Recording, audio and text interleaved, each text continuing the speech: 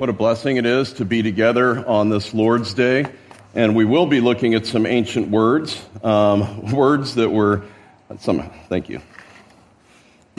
penned.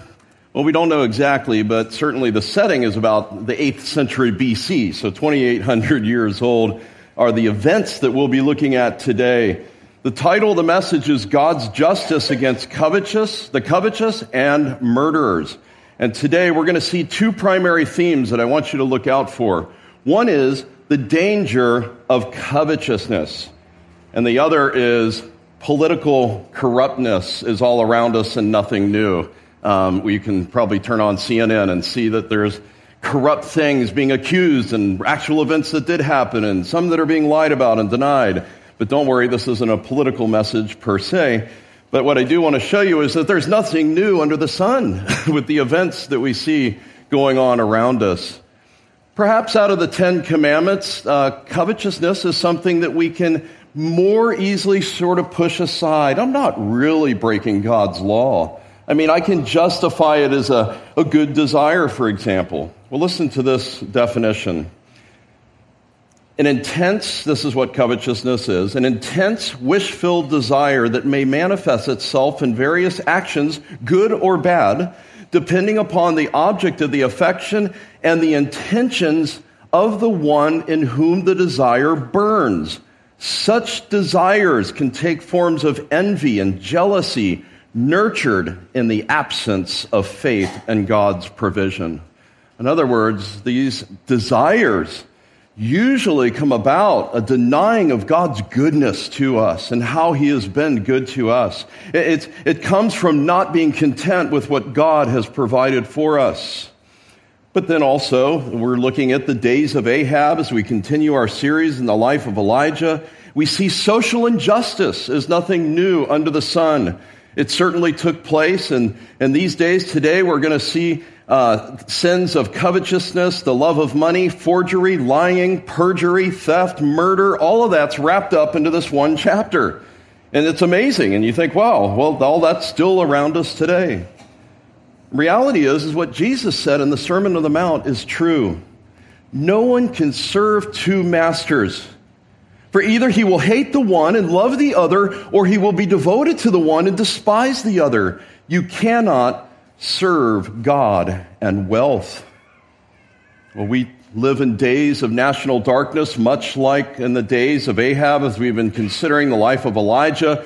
These last 8 weeks or so, we see even today, we can tend to be depressed and give up hope. Some maybe before the election, and some maybe after the election. But we can fall into this hopelessness and a reality that the governments can't save us. We can despair as we look around even in our own country, founded upon freedoms, that now the very First Amendment is being threatened, right? I mean, it's amazing. You see that. You see millions of innocent babies being put to death. They call it tissue. The idolatry of pleasure and sexual perversion now taking on new forms like we wouldn't have imagined 10 years ago. I think I'm a girl today. No, I'm a boy. I think I'm going to put on lipstick or whatever. And this wicked perversion that in many cases is endorsed by the government. But also you think of Christians and the persecution that's taken place around the world. Those being tortured for simply having faith in Jesus Christ. And some estimates are that 70 million Christians have been killed in the history of the church and 45 million in the last 100 years. But yet we can say, oh, that doesn't include us. I mean, we have our freedoms. No one would ever do that to us. But while fellow believers who, if you're a Christian, you'll spend eternity with, have suffered immensely under the hands of cruel governments. There are few memorials for them on this earth. But I assure you, they are remembered in heaven. Hundreds of thousands of names remain forgotten and faceless and nameless. Well, today, just as we think that the persecutors are winning the battle, that corrupt governments can win the battle, we need to be assured that a sovereign God is in control. As we have seen throughout our study, God is weaving together all of the events for His purpose and for His own glory. God has already planned a day of judgment. He does not wink at sin. Every sin will be punished. Nothing goes unnoticed by the Lord. He sees all. Judgment is sure for those that will not repent. Well, very briefly, just the context of our study. Back in 1 Kings 16, about 5-6 chapters ago, Elijah is called and sent to stand up against the religious apostasy of Israel, the northern kingdom. Under King Ahab and his sidekick, his wife, wicked Queen Jezebel, who we'll see today, have endorsed all manner of idolatrous worship in addition to worshiping Yahweh, bringing in the Asherahs and all of these things, the Baal worship. Elijah declares, under God's direction, there will be no rain for 3.5 years, or except by my word. It's 3.5 years. There's a contest. He prays to God. God pours out fire from heaven, consumes the sacrifice in front of thousands of Israel, in front of all the false prophets who were killed. And then, of course, he prays and rain comes, a display of God's faithfulness to his people. But there's a death threat on Elijah in chapter 19. We saw this the last 2 times, that Queen Jezebel says, if I do not do to you by tomorrow this time what you did to my prophets, that I will do to you. And so he runs, he's afraid, but really what God does is he ministers to him, he restores his calling and sends him back. He's restored, and it's a picture we looked at last week of how God is pleased to use broken and frail people, that you don't have to be the superhero Christian, in order to be used of God, but God is pleased to use those who are weak. Well, with that, let's turn to 1 Kings chapter 21, and we're going to read together the entire chapter. I'll be reading from the New American Standard Version. Now it came about after these things that Naboth the Jezreelite had a vineyard which was in Jezreel beside the palace of Ahab, king of Samaria. Ahab spoke to Naboth, saying, give me your vineyard, that I may have it for a vegetable garden, because it is close to my house, and I will give you a better vineyard than it in its place. And if you like, I will give you a price of it for money. But Naboth said to Ahab, the Lord forbid that I should give you the inheritance of my fathers. So Ahab came into his house sullen and vexed because of the word which Naboth the Jezreelite had spoken to him. And he said, I will not give you the inheritance of my fathers. And he lay down on his bed, he turned away his face, and he ate no food. But Jezebel, his wife, came to him and said to him, how is it that your spirit is so sullen and that you're not eating food? Well, he said to her, because I spoke to Naboth the Jezreelite and said to him, give me your vineyard for money, or else, if it pleases you, I will give you a vineyard in its place. But he said, I will not give you my vineyard. Jezebel, his wife, said to him, do you now reign over Israel? Arise, eat bread, let your heart be joyful. I will give you the vineyard of Naboth the Jezreelite. So she wrote letters in Ahab's name and sealed them with his seal, sent letters to the elders and to the nobles who were living with Naboth in his city. Now she wrote in the letters saying, proclaim a fast and seat Naboth at the head of the people, and seat 2 worthless men before him, and let them testify against him, saying, you cursed God and the king, then take him out and stone him to death. So the men of the city, the elders and the nobles who lived in the city, did as Jezebel had sent word to them, just as it was written in the letters which she sent them. They proclaimed a fast and seated Naboth at the head of the people. Then the 2 worthless men came in and sat before him, and the worthless men testified against him, even against Naboth, before the people, saying, Naboth cursed God and the king. So they took him outside of the city, and they stoned him to death with stones. Then they sent word to Jezebel, saying, Naboth has been stoned and is dead. When Jezebel heard that Naboth had been stoned and was dead, Jezebel said to Ahab, arise, take possession of the vineyard of Naboth the Jezreelite, which he refused to give you for money, for Naboth is not alive but dead. And when Ahab heard that Naboth was dead, Ahab arose and went down to the vineyard of Naboth the Jezreelite to take possession of it. Then the word of the Lord came to Elijah the Tishbite, saying, Arise, go down and meet Ahab, king of Israel, who is in Samaria. Behold, he is in the vineyard of Naboth, where he has gone to take possession of it. And you shall speak to him, saying, Thus says the Lord, have you murdered and also taken possession? And you shall speak to him, saying, Thus says the Lord, if the place where the dogs licked up the blood of Naboth, the dogs will lick up your blood, even yours. Ahab said to Elijah, Have you found me, O my enemy? And he said, I have found you because you sold yourself to do evil in the sight of the Lord. Behold, I will bring evil upon you and will utterly sweep you away and will cut off from Ahab every male, both bond and free in Israel. And I will make your house like the house of Jeroboam, the son of Nebat, and like the house of Baasha, the son of Ahijah, because of the provocation with which you have provoked me to anger, and because you have made Israel sin. Of Jezebel also has the Lord spoken, saying, The dogs will eat Jezebel in the district of Jezreel. And the one belonging to Ahab who dies in the city, the dogs will eat. And the one who dies in the field, the birds of the heaven will eat. Surely there was no one like Ahab who sold himself to do evil in the sight of the Lord because Jezebel, his wife, enticed him. He acted very abominably in following idols according to all that the Amorites had done, whom the Lord cast out before the sons of Israel. And it came about when Ahab heard these words that he tore his clothes and he put on sackcloth and fasted. And he lay in sackcloth and he went about despondently.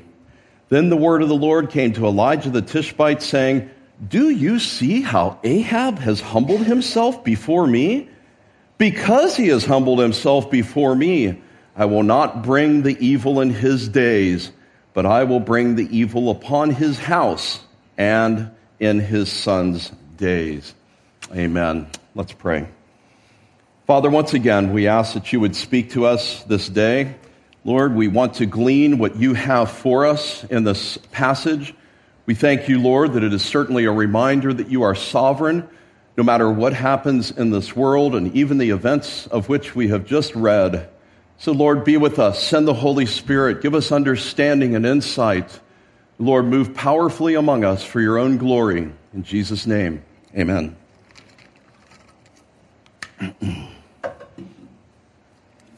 Well, you might have noticed that we're skipping over chapter 20 here because we're just looking at the high points in the life of Elijah. But it is interesting that chapter 20, you see more of the failure of Ahab. He makes an ungodly alliance with Syria, and his spineless leadership leads ultimately to his doom. But we also see that God's word is clear, and the devastating effects of idolatry, of which Ahab was most guilty of, what and how we worship shapes the kind of people that we become. What you worship shapes the kind of person that you are. Psalm 115, remember, it says that the idols are speechless and blind and deaf and powerless compared to the Lord, and those who make them will become what? Like them. Empty. No substance whatsoever. Israel's prophets show the connection between the false worship and social injustice. In Romans chapter 1, Paul speaks of the progression of this ungodliness, of which we're somewhat familiar. Even though they knew God, they did not honor him as God. They exchanged the glory of God for the image of a corruptible man. They exchanged the truth of God for a lie. And they embraced all this sexual perversion. And what does it say? 3 times, God gave them over. God gave them over. And you see, ultimately, what flows at the end of Romans 1 is social chaos. And that's essentially how Ahab's career could be described, as he's plunged into more and more wickedness. Well, we're going to consider this text 4 somewhat brief points. We're going to walk through this. We're going to see that the wicked are greedy and cruel. That's pretty obvious if you were paying attention. Secondly, that the righteous do suffer. But thirdly, that God's justice prevails. And lastly, the incredible, undeserved mercy of God to the undeserved. So first of all, verses 1 to 4. Verses 1 to 4, Ahab covets his neighbor's property. Naboth's vineyard is right next door. This is Ahab's summer palace in Jezreel. Perhaps Naboth was one of those 7,000 of which God had told Elijah that either 7,000 that have not bowed the knee, and he's one of the righteous ones that will not be persuaded by money to sell the vineyard. It's the same king Ahab, who Elijah confronted, and he witnessed fire come down from heaven. He witnessed rain after the drought and all of the death of cattle and all that and all of the rain. And now he's still up to no good. Now you might ask, well, why didn't this fellow Naboth just sell the vineyard? Why didn't he? Why did he want to play hardball with the king?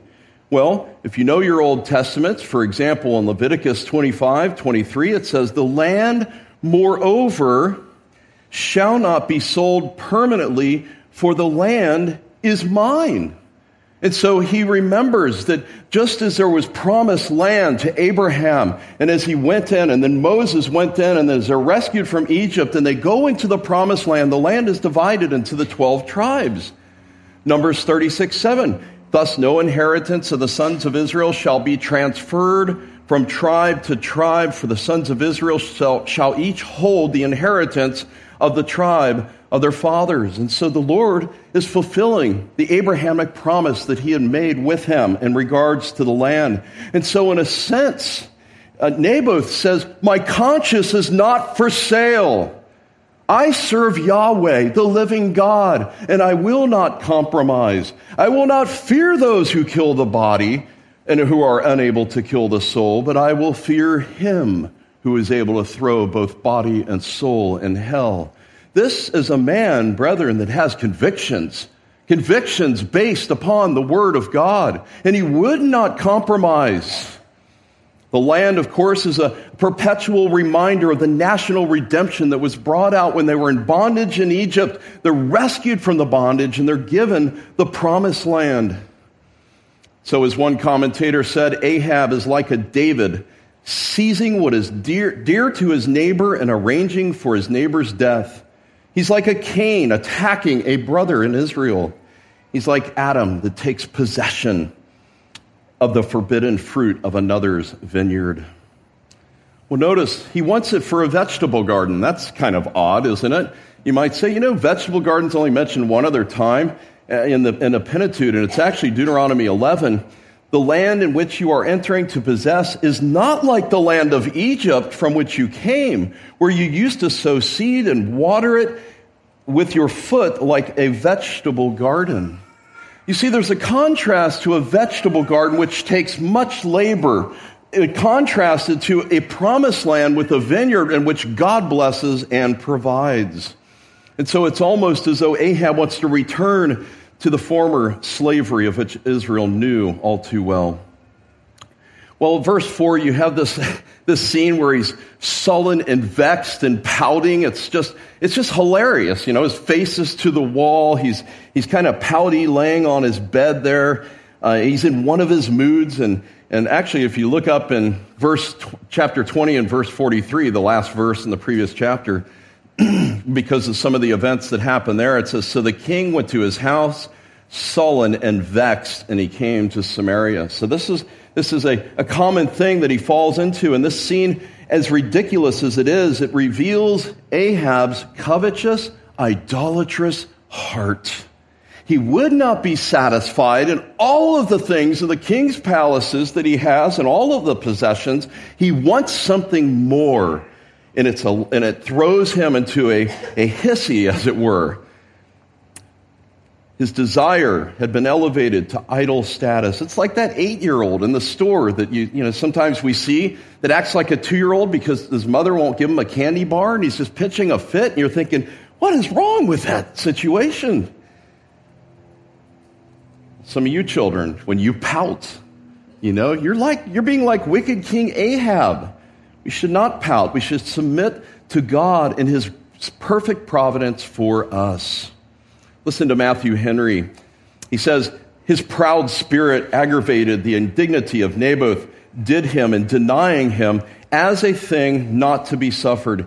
He cursed the squeamishness of Naboth's conscience, nor could he bear the disappointment. It had cut him to the heart to be crossed in his desires, and he was perfectly sick with vexation.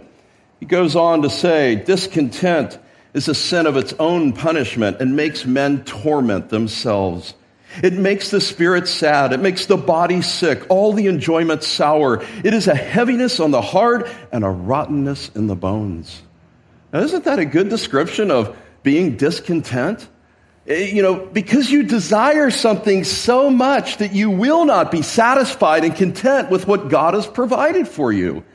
Maybe it's a different wife. Maybe it's desiring a wife. Maybe it's a bigger house. Maybe it's a better career. Any number of things, but rather than being content with your lot, as we're told again and again in the Word of God. Well, we see the wicked, greedy, cruel King Ahab. Well, verses 5 to 16, we need to be reminded that the righteous often suffer at the hands of the wicked. And they often suffer at the hands of the wicked, as we've seen even here. You've got governments, rebels, those who hate God, and so the righteous suffer. And Jezebel challenges Ahab's despondency in verses 5 to 7. Remember, she comes in, why are you so sullen? What's going on in here? What's wrong with you? And basically, as Ahab describes it, he misquotes Naboth. I don't know if you caught that. He misquotes him in verse 6 and says that he said, I will not give you my vineyard. But it's almost as though Jezebel comes in and says, are you a king or a wimp? Why are you laying there like that? You're the king of Israel. You can do anything you want. And so she takes matters into her own hands. Proverbs 28:15, like a roaring lion and a rushing bear is the wicked ruler over a poor people. Isn't that pretty much describes most dictatorships and so forth, right? Like a roaring lion and a rushing bear is the wicked ruler over a poor people. Well, Jezebel devises this elaborate scheme of, a plot to frame Naboth and to have him murdered and all of that. And, what is it? The Psalms, I think Psalm 1 of the 40s says that the wicked devise wicked plans on their bed. They lay awake at night devising things. Psalm 64 says, they plot injustice and say, we have devised a perfect plan. And that's like Jezebel. She's schemed up. She's got this plan. I'll get false witnesses. I'll get two worthless men, so to speak. In other words, easy guys to buy off, go down to the bad part of town and offer them $50 each. Sure, they'll testify. But what's interesting here is the beginning part. In order for them to declare a fast, she had to persuade the nobles and the elders. These are the highly respected people of the community. And even they were crooked and could be bought off, as it were. Even for us, we see injustice even in our governments and the various things that are shoved down our throats. It was the gay marriage thing at first, and then it's attacking the businesses, right? And, the whole wedding cake thing, the couple in Oregon that still, to my knowledge, is still out all of their life savings because of being sued for not making a wedding cake for two lesbians. Likewise, you have the bed and breakfast examples and others, and now they've come after the Christian universities. Of course, by God's grace, that was set aside for a year here in California, but they're not done. And next is going to be the churches, to censor the churches. The government has an agenda that is unrighteous. And so here in verse 10, to seat two worthless men before him and let them testify against him, saying, he cursed God and the king, right? Which would be treason, essentially. So she comes up with this plan. What a wicked, depraved woman this woman was. The heart is deceitful, Jeremiah says, above all else, and is desperately sick. Who can know it? But we need to be reminded that our hearts are deceitful especially if you're outside of Christ. If we're in Christ, we've got the heart of stone removed and a heart of flesh put in. We have a new disposition and new loves and passions and desires, but there's still the seeds of depravity within our own hearts by which we must guard and fight sin, cultivating godliness. Well, without rereading everything, they testify. And verse 10, they take him out and they stone him. Have you ever thought of what stoning would be like? Sometimes we think, it's just, they threw a couple rocks and hit him in the right place. I mean, David stoned Goliath, didn't he? It was just a couple stones. Well, those were a couple God-guided stones, right, in Goliath's situation. But to be stoned to death would involve an immense number of stones being thrown at the human body. To say that it would be a bloody mess is an understatement, but to hear the bones actually cracking, snap, snap, snap, there goes another one. And it was the accusers that had to throw the first stones, according to the law.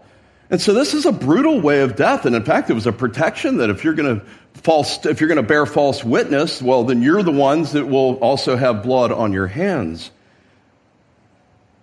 But notice, it's take him out and stone him to death. Jezebel takes possession of the vineyard, verses 15 to 16. When she comes and tells Ahab that he is dead, Ahab doesn't say, how did he die? What happened? Right? He says, I better not ask. I've been married to Jezebel long enough. It's probably not a pretty story. Doesn't even ask. 2 Kings 9:26 tells us that his sons were also murdered, and so is Naboth's family, as he was executed, as well as all the heirs to the vineyard were executed as well. Well, what application can we draw? Where was God during this horrible injustice? Naboth is a righteous man, has convictions, biblical convictions. Well, we know that the blood of the martyrs cry out to heaven and that God hears. We know from Luke 18 that God will bring about justice for his chosen ones who cry out to him day and night.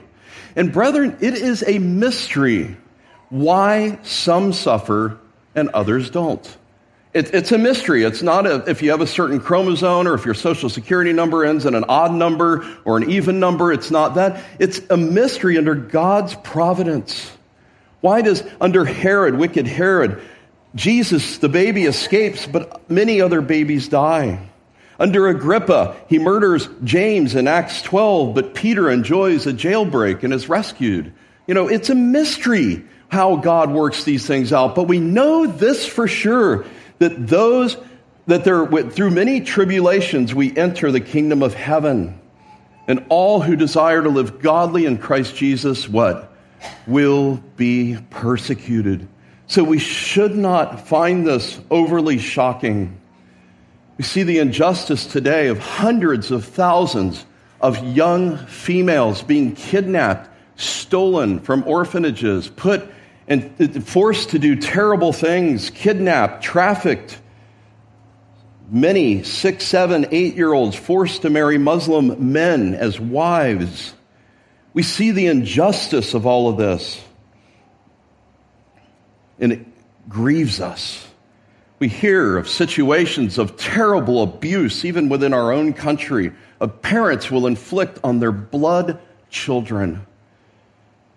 The abuse that takes place, the hatred that takes place, all of these things it's a wickedness, it's a depraved heart. And Ahab, you see, even Ahab, it's incredible. His compliance to what's going on. Brethren, the martyrs have been losing their lives since the garden. Abel, right?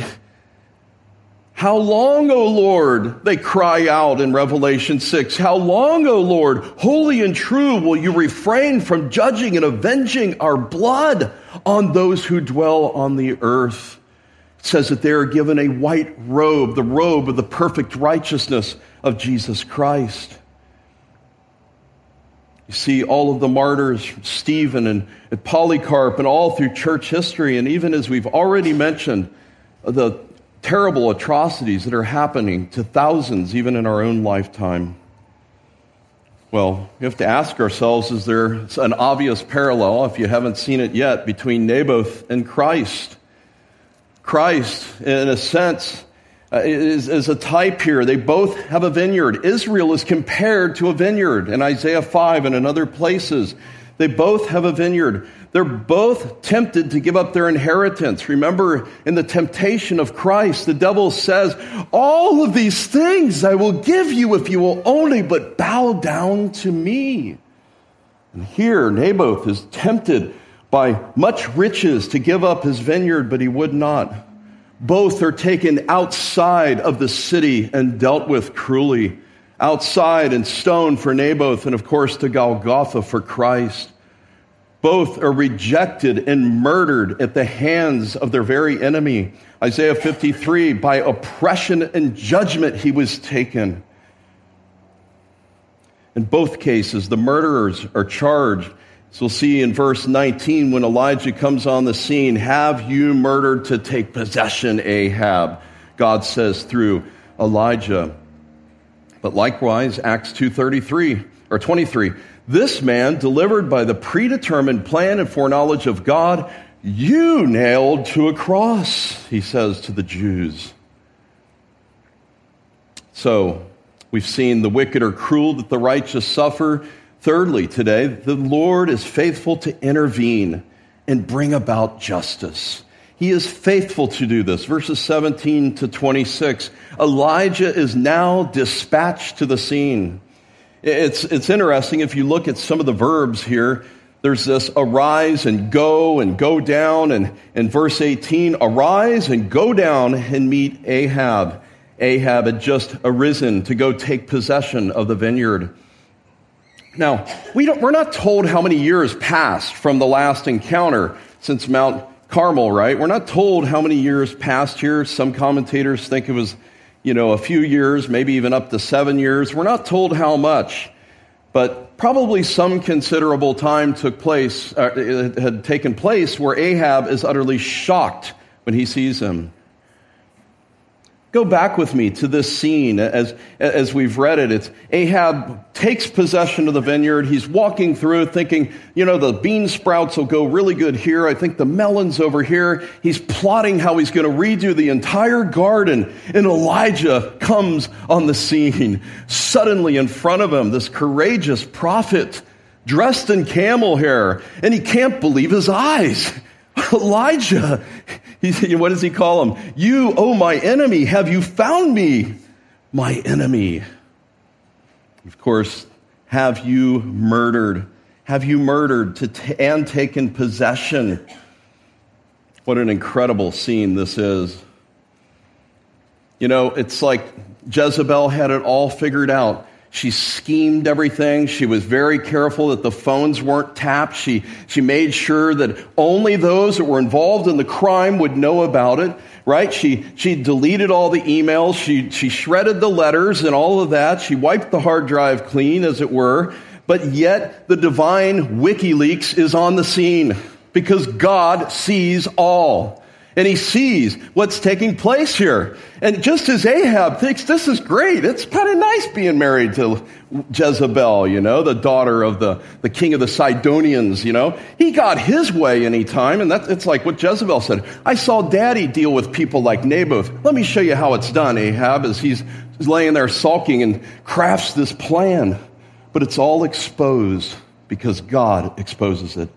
Just like every deed will be exposed in the last day. There's nothing that can be hidden from Almighty God. He is omnipresent. He's omniscient. He knows all. He's everywhere. This reminds us that there's a God in heaven that sees even when we're suffering, even when we're in pain, even when we're weeping, even when we're going through the most terrible thing that we could ever picture in our minds. He is with us. And as his children, he draws near and ministers to them. Didn't we just see that with Elijah in chapter 19? He comes and he meets with him and feeds him and encourages him, does not rebuke him. Well, this is very interesting that justice is now dispensed in verse 20. Have you found me? Behold, I will bring evil upon you and utterly sweep you away. and will cut off from Ahab every male, both bond and free. There's a justice that's being made. But isn't it interesting how Ahab says, have you found me, O my enemy? If you think about it, Jezebel is supposed to be a helpmate, right? According to the biblical pattern. She wasn't a very good friend, was she? She wasn't a very good helpmate at all. Not at all. But if you think about it, Elijah is really Ahab's only friend.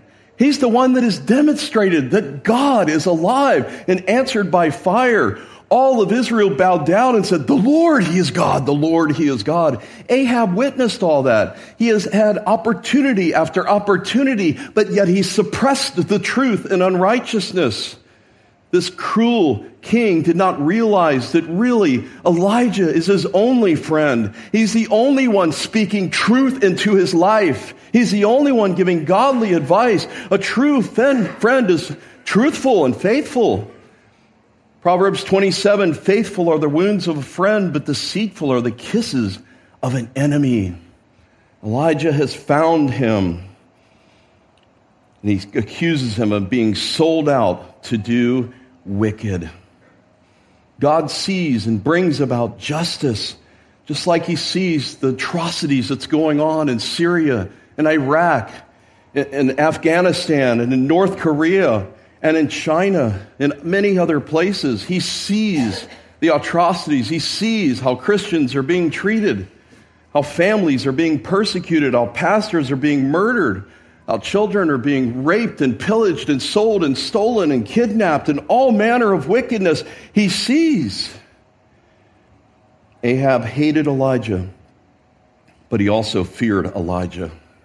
Matthew Henry says this, the sight of Elijah was like that handwriting on the wall to Belshazzar. It made his countenance change, and his joints of his loins were loosed. And I really think it was probably something like that.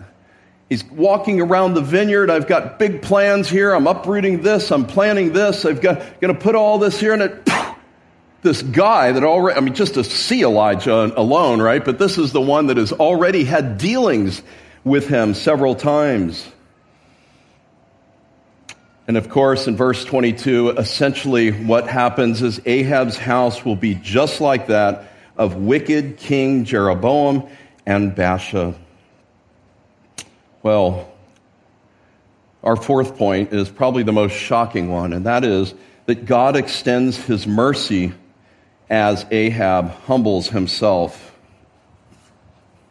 He extends His mercy as Ahab humbles himself. You would almost, if there were an intermission between verses 26 and 27, verse 26, he'd acted abominably in following idols and et cetera, and it stopped. You'd expect that, okay, and then Ahab was killed on the scene or something, right? But that's not what happens.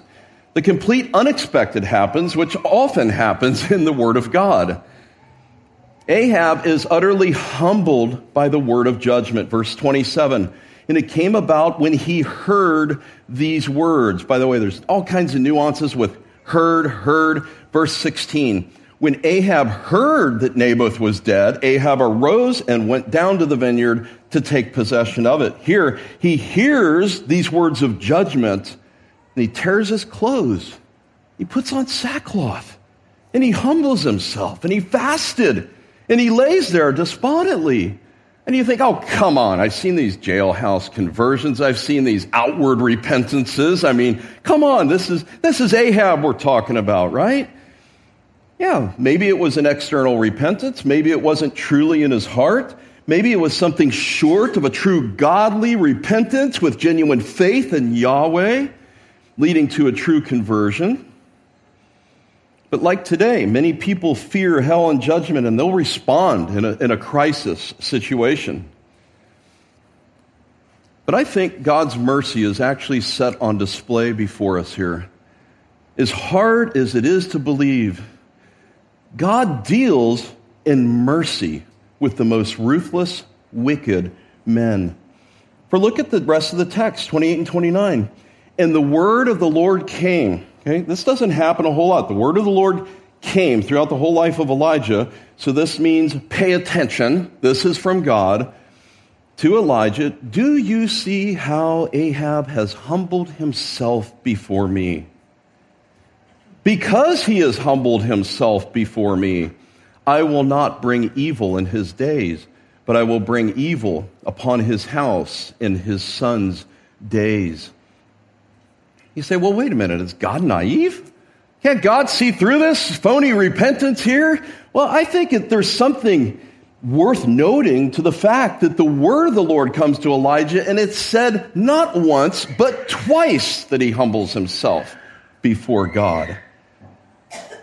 And because of that, he delays judgment. He doesn't cancel it upon his posterity and his family. He delays it. He postpones it. It's not a cancellation.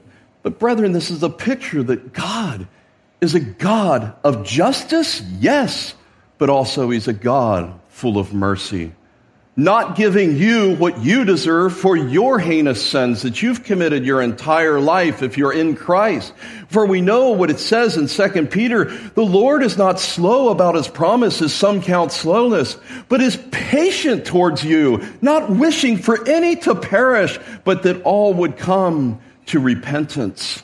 Brethren, do you see today the wideness of God's mercy to rebel sinners? The wideness of that mercy that is available today, but someday that door will be closed and there will be no more opportunity to flee to God. What an amazing picture we have here. Ahab completely humbles himself. Well, if you go into the next chapter, actually just flip in the next chapter to verse 34, we see God's providence is perfect down to the most smallest degree. Ahab teams up with Jehoshaphat to fight the battle of Aram again. Ahab thinks he can disguise himself by dressing up in Jehoshaphat's robes. And so in verse 34, now a certain man drew a bow at random and struck the king of Israel in the joint of his armor. So he said to the driver of the chariot, turn around, take me out of the fight, for I am severely wounded. And the battle raged on that day, and the king propped himself up on his chariot in front of the Arameans and died at the evening, and the blood from the wound ran into the bottom of the chariot. And you go down to verse 38. And they washed the chariot by the pool of Samaria, and the dogs licked up his blood.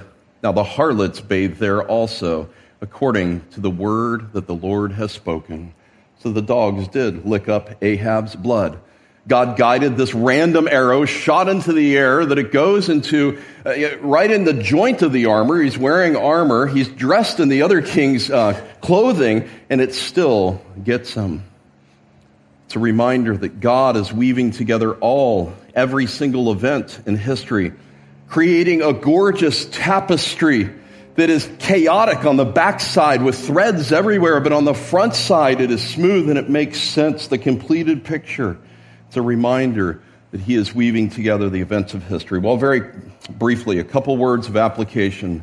This amazing, absolutely amazing chapter, all kinds of sins, breaking God's law and wickedness. Well, we too live, believe it or not, no matter what you think, how this country was founded, there's a lot of corrupt political rulers. I'm not saying every single one, and I'm not naming names. You'll know them by their fruits, but there are a lot of corrupt rulers. But we, as believers, brethren, are called to submit to the governing authorities. 1 Peter 2:13, submit yourselves for the Lord's sake to every human institution, whether to a king or to one in authority, to governors, as one sent by him for the punishment of evildoers and the praise of those who do right. For such is the will of God, that by doing right you may silence the ignorance of foolish men. Act as free men, but do not use your freedom as a covering for evil, but use it as bondslaves for God. Submit to the governing authorities. Secondly, God's people will suffer, and his providence can be unexpected. Naboth was a faithful man, and yet he's murdered in the most humiliating way, accused of there's another parallel between Christ and false charges accused of both of them, right? Injustice is the believer's lot in this world many times. 1 Peter 2, verse 20. But if when you do what is right and suffer for it, you patiently endure it, this finds favor with God. Christians are suffering all over the world. We spent time last Lord's Day praying for the persecuted church. We know not how many days that we will enjoy before persecution is heated up. We must praise God, whether he brings bitter things or sweet things into our life. Real faith trusts God in the midst of tragedy. Real faith serves God faithfully because of who he is and what he's done for us in our salvation. We need to also remember what Paul tells the Thessalonians that were suffering cruelly in chapter 1 and verse 6. And after all, it is only just for God to repay with affliction those who afflict you, and to give relief to you who have been afflicted, and to us as well, when the Lord Jesus will be revealed from heaven with his mighty angels in flaming fire, dealing out retribution to those that do not know God and do not obey the gospel. Thirdly, we need to ask ourselves, are we clinging to idols? Are we falling into covetousness? Is there something that's been elevated to idol status in your life? Or are you finding contentment with God, with his lot for your life today? Search your heart. Examine yourself. This is the danger of living on a horizontal plane only and thinking that the tinsel of this world is really the only thing I have to look forward to rather than the eternal realities that are ours in Christ. This life is passing away quickly. This life is but a vapor. Paul writes to Romans 12:1, I urge you, brethren, by the mercies of God, to present your bodies a living and holy sacrifice, acceptable to God, which is your spiritual service of worship. Ask yourself, do you treasure Christ more than your neighbor's possessions, your neighbor's wife, your neighbor's career, your neighbor's whatever? Do you, vineyards, sports, possessions, do you treasure Christ more? Remember when Nathan the prophet came to David, we read it, 2 Samuel, you are the man, right, from the prophet of God. How shocking that is, right? But how much more in the day of judgment, you, my unconverted friend, when you stand before him in the very words of deity in the eyes, the one it says of Christ in his glorified state, his eyes as it were of a flame of fire. It says, you are the man. You are guilty before me. You've broken my laws. You've spurned my goodness and my common grace. You need to wake up. Your sin will be found out. Confess it today. Come to God. Throw yourself on his mercy and confess your sin today. And while the wideness of God's mercy is available, let me assure you that there is a future day when God will right all wrongs. Judgment is coming and no one escapes. The wicked will be cast into the lake of fire, and the redeemed will be rescued and finally receive that Sabbath rest of which we're told in Hebrews 4. Eternal life, face to face with Christ. Why? It's because Christ has paid for my sins. I don't have to answer for my own sins. But if you're not trusting Christ, you need to answer for your own sins. And maybe you might think, well, maybe my goods outweighed the bad. But the reality is if you've sinned in one area of God's law, you're guilty of it all, James says. So come to Christ today, the only way of salvation. Let us pray. Father, thank you so much for Elijah and his courageousness and how he stood up for the truth and was not persuaded to back down even with corrupt governments. Lord, certainly we see social justice all around us. Help us to stand up for righteousness, to minister to those that are in need. Lord, to offer a cold cup of water to the weary one, to visit the one that is in jail. Lord, we pray that you would make us a people that would be so evident to those on the outside that they would know that we've been changed by Christ.